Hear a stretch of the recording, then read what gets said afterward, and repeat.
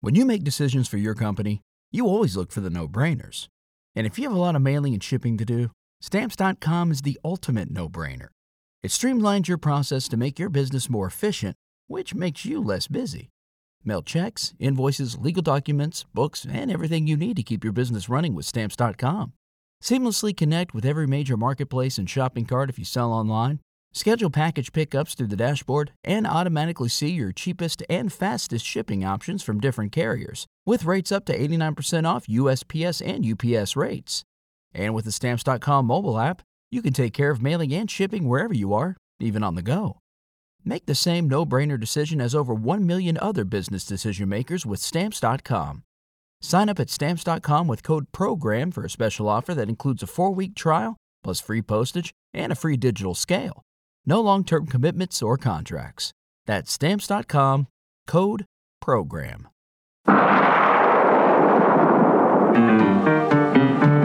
Welcome to All About Agatha, the podcast dedicated to reading and ranking every single mystery novel written by the Queen of Crime, Dame Agatha Christie. I'm Kemper Donovan. I'm Catherine Brobeck. And this week, we bring you a bit of a holiday-themed episode.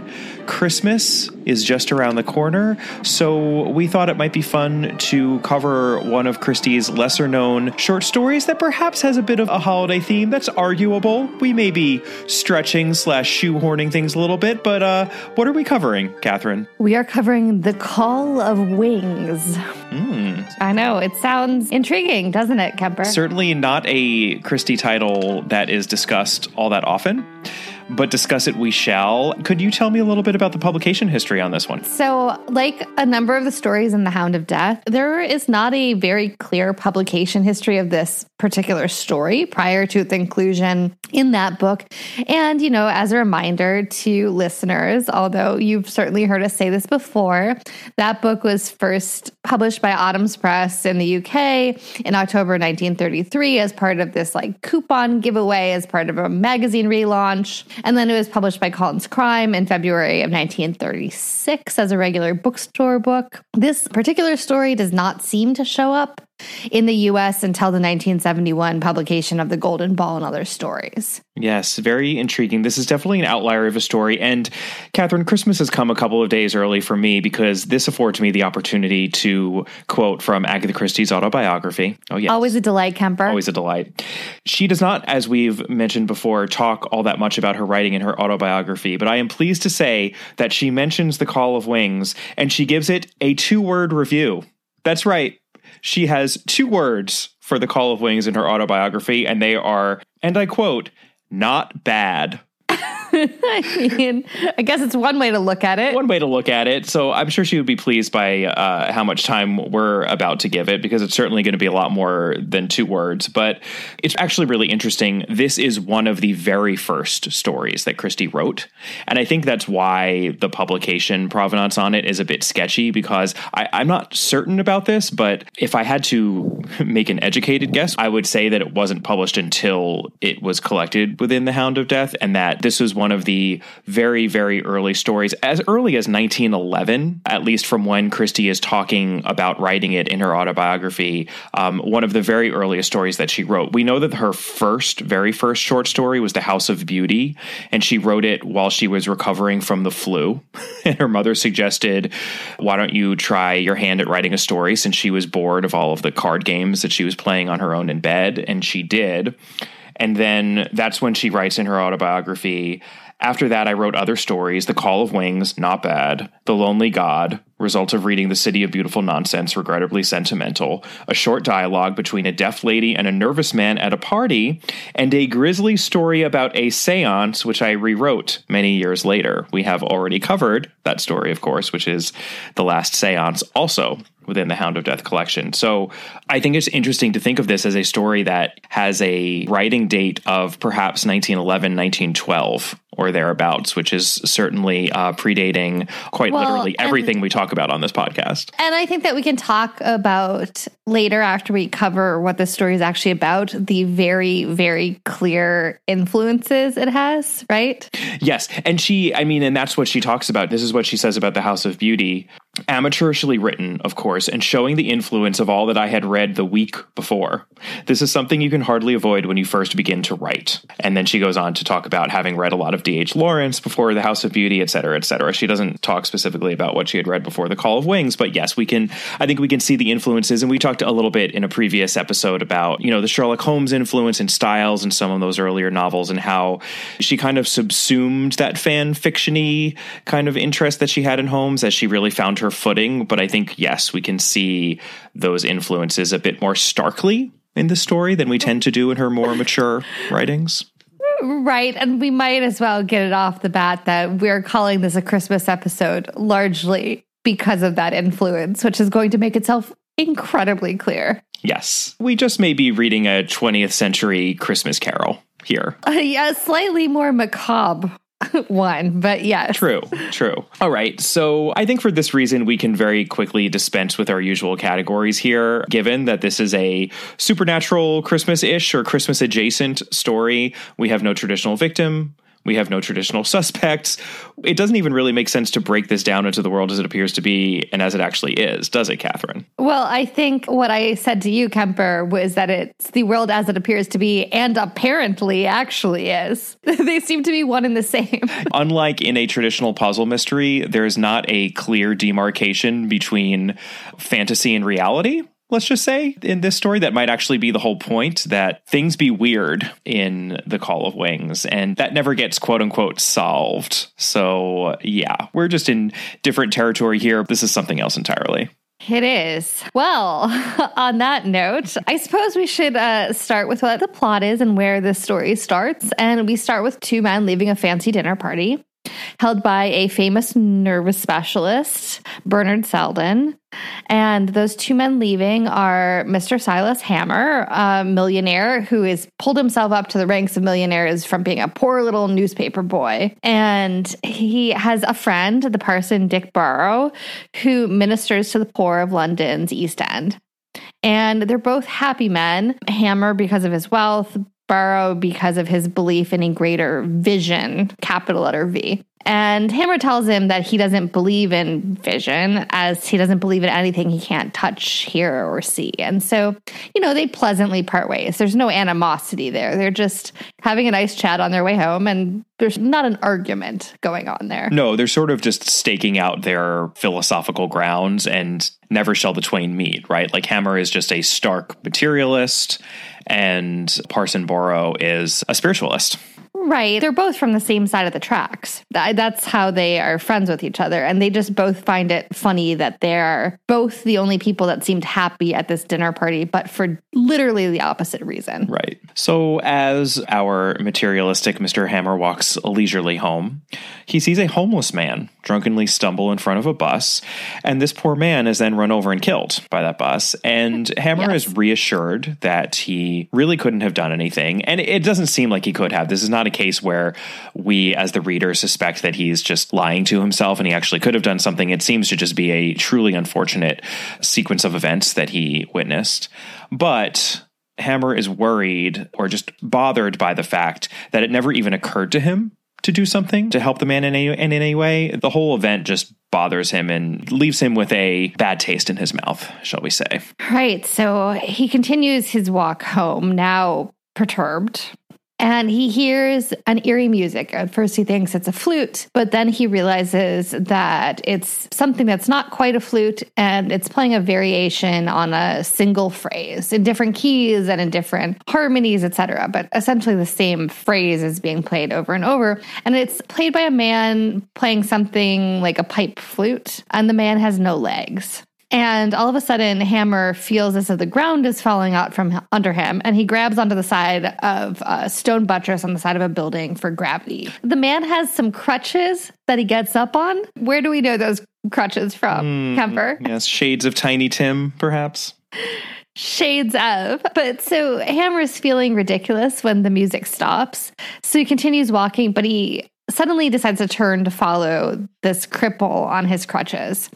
And when he catches up with him, he meets this beautiful young man, except he realizes the man probably isn't young, but still he looks young, and he looks like he is so joyful and at peace. And he asks the man about himself and about the song, and the man tells him that the music is very, very old, centuries old. And the man tells him that he is not English, he is from far away.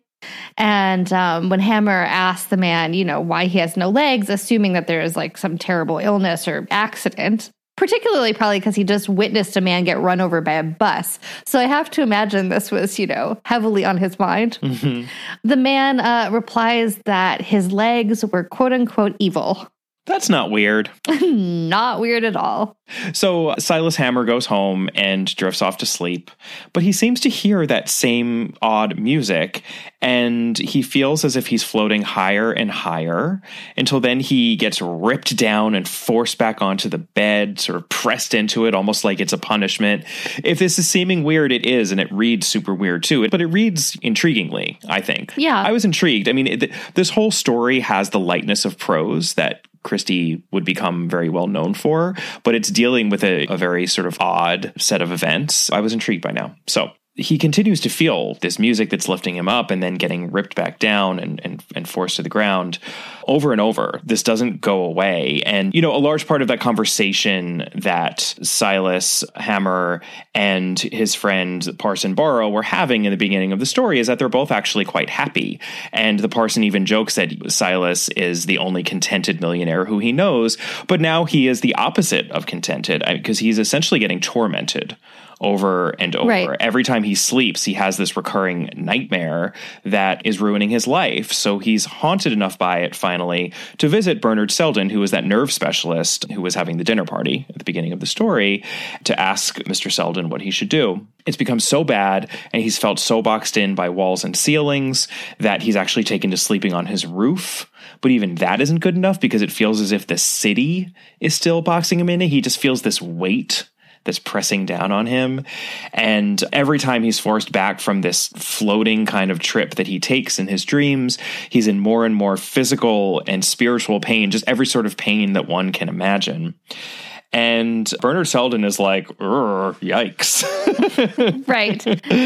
Although, I have to say, to Bernard Selden's credit, he actually does not treat Silas as though he's crazy. He comes up with a number of possible suggestions. Yes, that's true. Yeah, I mean, he could have been like, bite down on this piece of wood and let me give you some electroshock therapy at this point. But right. He does not. Right. Do that. Just shipped off to the loony bin. But no, he doesn't do that at all. And in fact, after he suggests practical points, right? Like, I don't know, go to the country for a little while. Right. Take a break. Yeah, he does say, there may be other things that, I don't really want to suggest them, but, there are maybe other possibilities here. Such as finding that street musician who seems to be the root of all these problems. Selden suggests that perhaps Hammer was hypnotized by him. Like maybe this street musician did something weird to him and he's feeling the effects of this. I think this is where, not that you can't have hypnosis in a story later in the 20th century, but in 1911, 1912, I think people probably believed a lot more in the power of hypnosis, perhaps. It's like not crazy that he would think that Hammer could have actually been hypnotized to the point where he was being tormented in this way. But Silas says that he's just too afraid to find the street musician. This whole thing is just too horrifying, and he doesn't know if he can face that horrible man again. But unfortunately for him, he ends up coming across the street musician on another street in a bit of golden light, looking beautiful as always, drawing chalk art on the street. Beautiful, beautiful chalk art. Idyllic forest scenes, etc. Like exquisite chalk paintings just on the sidewalk. And Hammer, of course, now again is like, well, is he a street musician? Is he a vagrant? Is he like an artist? Who is he? And the man just responds by drawing another beautiful chalk scene, but this time with a man on a rock playing a pan flute who has goat legs. And then he brushes his hands across the chalk painting and the legs disappear. And again, the man tells Hammer that the legs are evil. We'll talk a little bit about the mythological implications of that, perhaps when we're done. So, Hammer, feeling increasingly desperate to do something, wanders to a park where he notes the derelicts lying around in the shade of trees, lounging, and while he's disgusted, while the materialist capitalist in him, thinks, why can't they just get to work and pull themselves up by their bootstraps like I did? He also can't stop looking at them and thinking of his own predicament. And I mean, we should also pull out, just because I think it's worth reading some of what Silas tells Selden when he's talking about his delusion, because it's not just this sort of the feeling of lightness and airiness, but he has an actual vision as he's sort of ascending the heavens of wings, right? And this is, of course, our titular call of wings. This is what he says to Selden. I saw them, the wings. Oh, Selden, the wings. And then Selden asks, but what were they? Men? Angels? Birds? And he replies, I don't know. I couldn't see, not yet. But the color of them, wing color. We haven't got it here. It's a wonderful color. Wing color, repeated Selden. What's it like? Hammer flung up his hands impatiently. How can I tell you? Explain the color blue to a blind person. It's a color you've never seen. Wing color. Hammer is just frustrated because he can't really convey what he's seeing and hearing and experiencing. And she does a good job, I think, of conveying that to the reader. Like, I kind of know what he's talking about, but I don't really know what he's talking about. And it keeps, I think, the story from feeling too familiar and, quite honestly, cheesy, because it is weird. It's not as if he's just seeing an angel in the sky. It's just a lot weirder and more visceral than that, which is part of why he's being so tormented by it. So it's just interestingly drawn within the story. This is one of those cases, and we come across this a fair amount in Christie, where trying to talk about the story reduces it to something that feels a lot more familiar and perhaps cheesy than it actually is when you read it. I just want to put that out there. Right. I think that it's worth reading just for its oddity.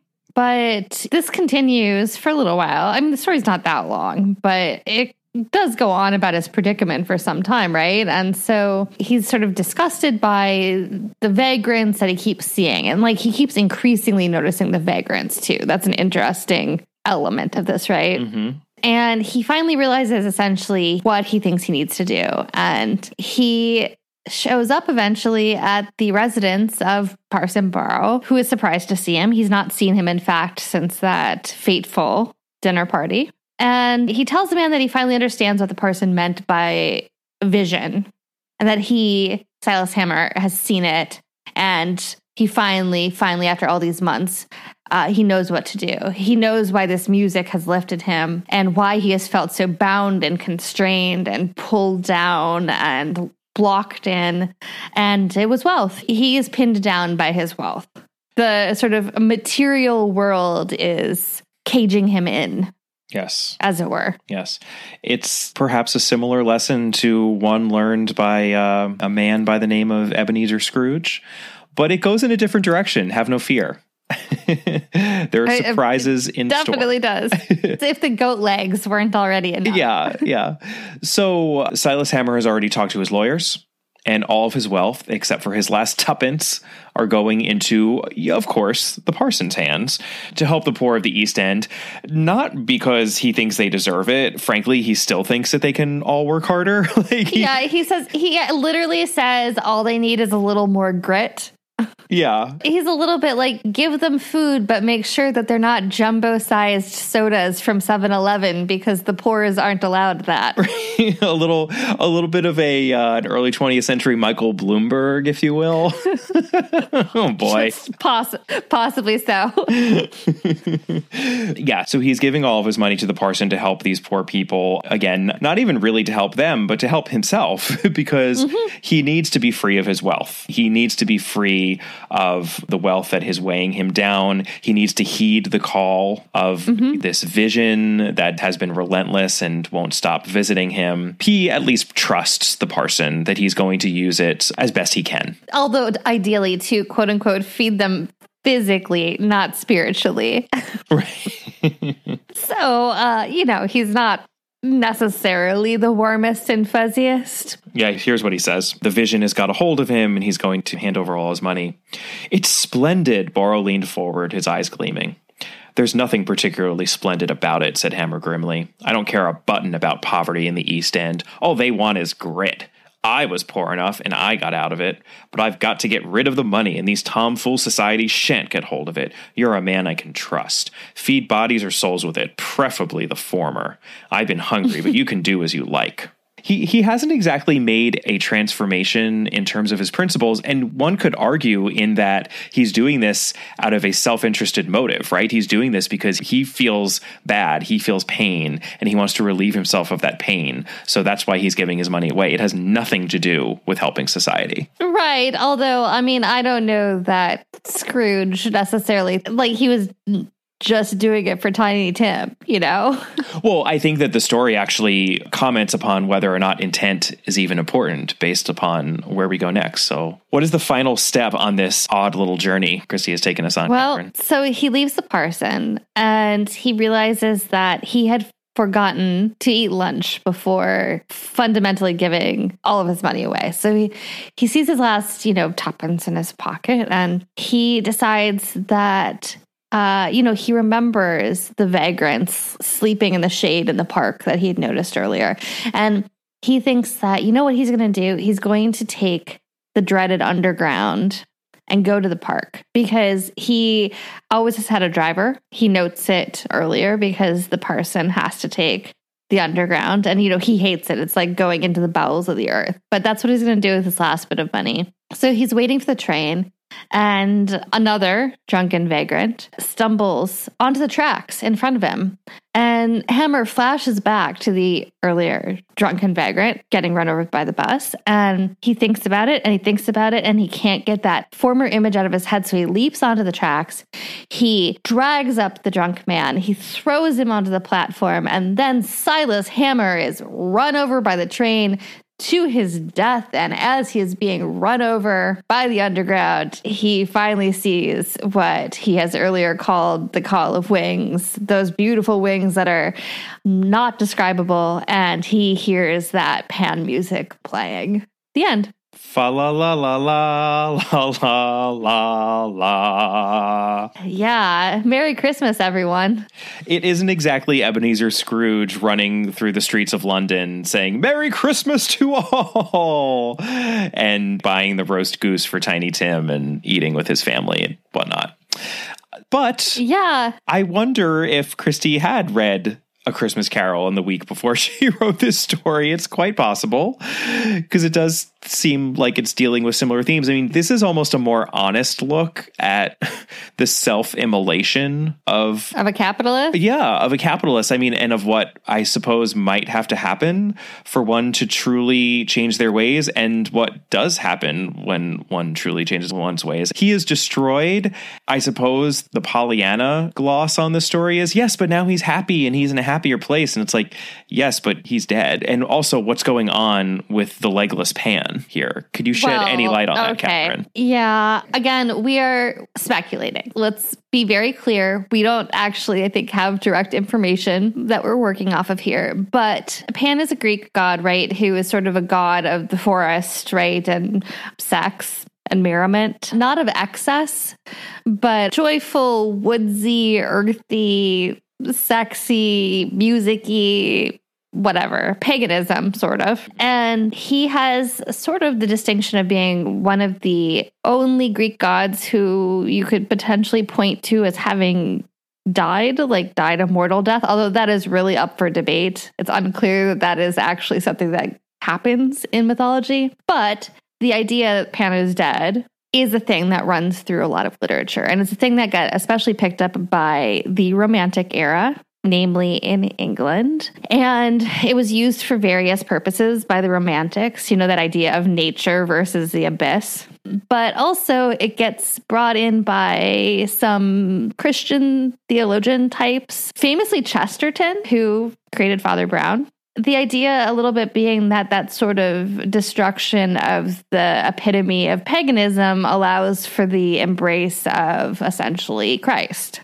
So by cutting off the legs of the goat, you can allow an entry point into the kingdom of heaven as understood by Christian theology. that's the thing. The Pan in this story is not just Pan; it's a legless Pan, right? Who is it's Pan. It's Pan missing the goat parts and also being an urban Pan, right?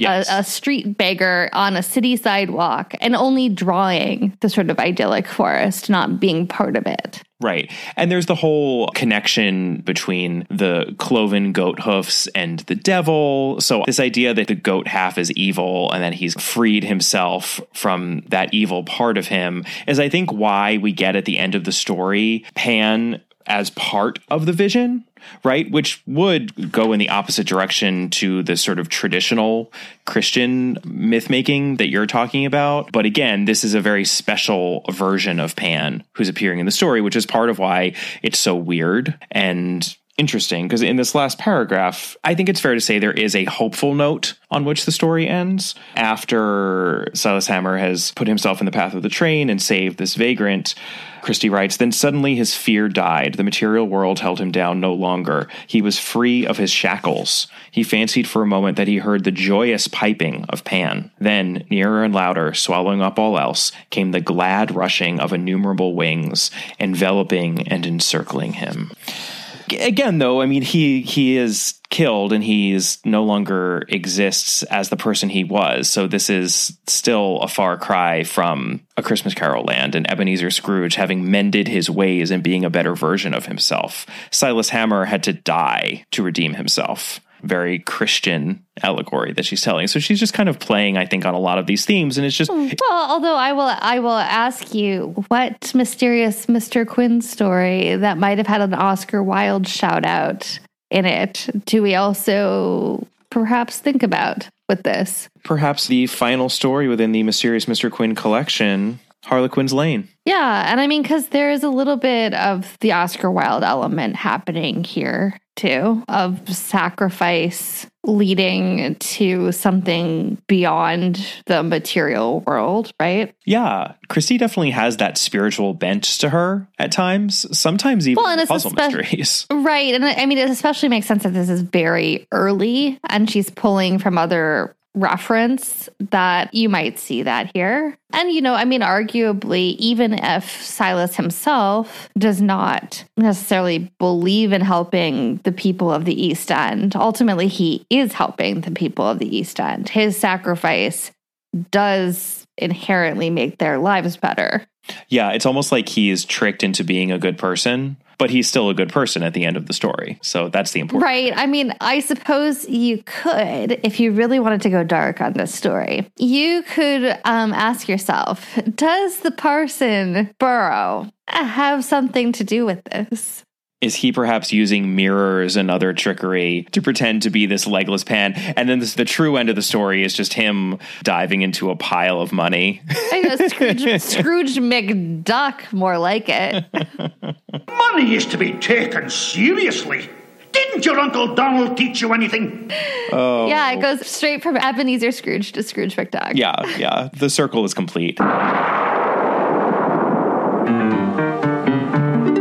It tickles me to read a Christie story in which a capitalist mends his ways, so to speak, and has more of a collectivist spirit. And the story itself, I think we could certainly say, has a collectivist spirit. When you contrast that with the Christie that most people know, especially given our most recent novel episode, They Came to Baghdad, when she was seeming pretty establishment and conservative. This is a different, much younger Christie, a kinder, gentler Christie, perhaps. Although I will point out to you that, you know what Silas Hammer believes? He believes in screwing over all of the charitable societies. Yeah, it's true. He's giving it to a single individual because he hates all of the charitable societies. Right. He's giving it to someone he knows and who he believes in. You know. I mean, that seems fairly consistent to me. Yeah, no. And that's the great thing about Christie. She espouses different views, and she obviously has characters who have lots of different thoughts. There's a smorgasbord of philosophical viewpoints in her novels and her stories,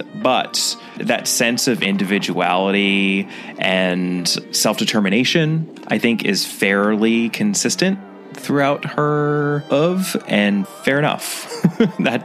Although I do like that she was writing this story while being pampered in bed by her mother and some servants. Hey, you know what? If she really wrote this in 1911 or 1912, that means she was 21 or 22. I wish I could have written this when I was 21 or 22. So kudos, young Agatha. Yeah, fair enough. And, I think the story, despite its obvious riffs on A Christmas Carol in particular, it's interesting. You can extrapolate some things from it, and the weird mythology element is interesting. The sort of nods to the Romantic era are interesting in this. Yeah, we always appreciate taking a trip to the outer edges of the Christie verse, and this is certainly an outlier. So that is The Call of Wings, our holiday-themed Christie story. Join us next time for a novella. We don't get to cover these very often. A little bit of a hybrid between a short story and a novel, of course. That would be Murder in the Mews, a Poirot novella, with a David Suchet adaptation, of course. So we are very excited to cover that one next time. And our next novel will be Mrs. McGinty's Dead, also a Poirot. Lots of Poirot in our near future. You know that I get excited about that, so. I know you do. In the meantime, you can always join us over on our Patreon site. We are at www.patreon.com/allaboutagatha. You can email us at allaboutthedame@gmail.com or find us on Twitter at allaboutthedame. Catherine is at Brobcat. Our Facebook page is All About Agatha, and our Instagram handle is at allaboutagatha. And if you haven't already, please take a moment to rate and review us and help others find the podcast. And we'll see you next time. Bye. Bye.